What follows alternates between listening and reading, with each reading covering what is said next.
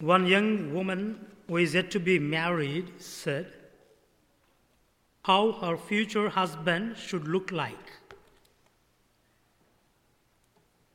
She said, "My husband should always be with me in room, should entertain me in sorrow, should dance for me, sing for me, say jokes for me, always look bright and colorful." Then the married woman replied, "If you want to have all this, you better look for a TV." All of us want something in our life, something we need, something we desire. Perhaps we want someone to love, someone with whom we can share our life and build a family.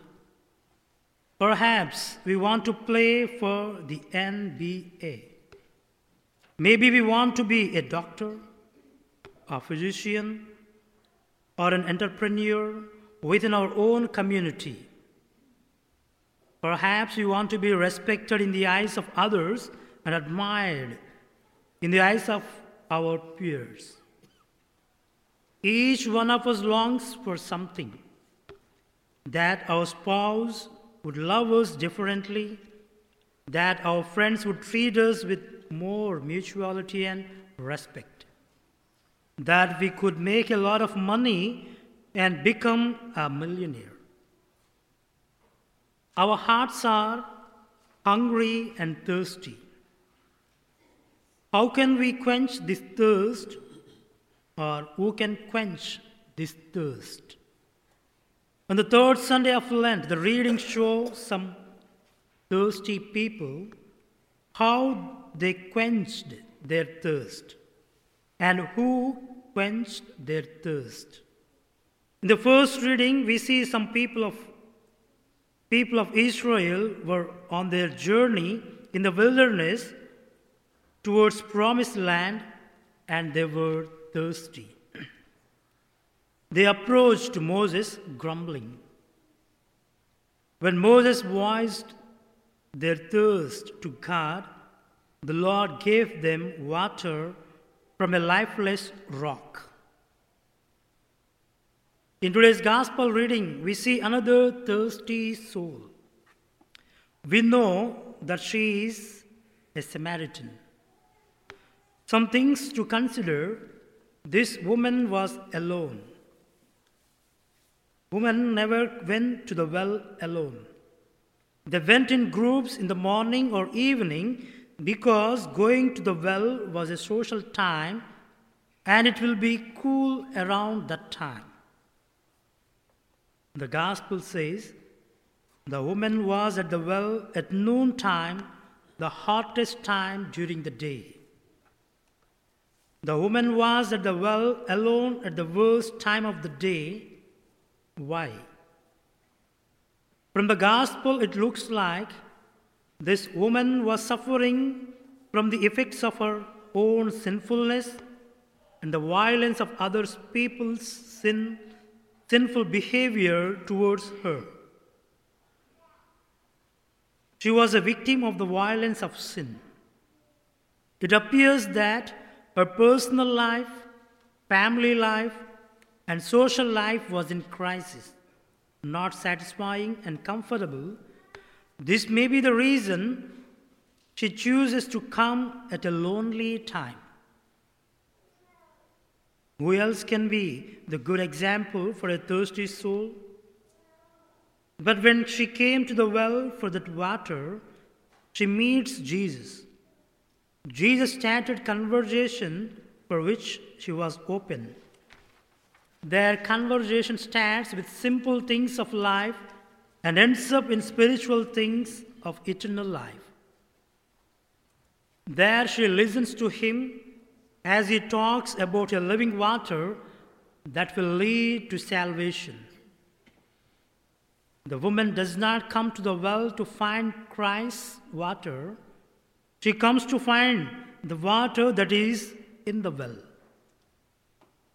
But her thirst for that water leads her to consider and ultimately to accept the water that Jesus offers. A natural water leads her to an eternal water. A physical thirst leads her to a drink beyond her expectation. When the woman mentioned about the coming Messiah, Jesus says to her that he is the Messiah. Therefore, Jesus clarifies the common doubt which many people have, which is the right path in the life. Is Jesus really a God? Jesus is the true God who can quench our thirst. And it is clear from the action of the woman, she came for the water. But at the end of the story, notice how the woman leaves her bucket behind at the well. Why? Because in the desert of her life, she found life-giving water. Her soul's thirst was quenched. After meeting with Jesus, she left her jar and went with the experience of Jesus. As a result, once alienated and scared woman becomes an evangelist, leading people to Christ. Once she was afraid to be with people, and now going to the crowds. We can identify ourselves with these thirsty souls. We grow weary in confronting problems and temptations. Jesus guarantees the living water we need. We are called to drink from that fountain bubbles with life. In every sacrament, Jesus gives that living water. We must live the values of the gospel in the hope of finally taking our place at the fountain of life. There is a thirst in every human heart. Each of us may be like that lonely Samaritan woman. We are thirsting for something that will satisfy all our longings. But often we search in the wrong places. We draw the water from many wells. The water of praise to quench our thirst for self-esteem. The water of success to quench our thirst for importance. The water of pleasure to quench our thirst for joy. And yet, we remain thirsty. For only God can give us what we are looking for. God alone can cause a spring to well up inside us, and the water from this spring will sustain us in our journey to the promised land of everlasting life.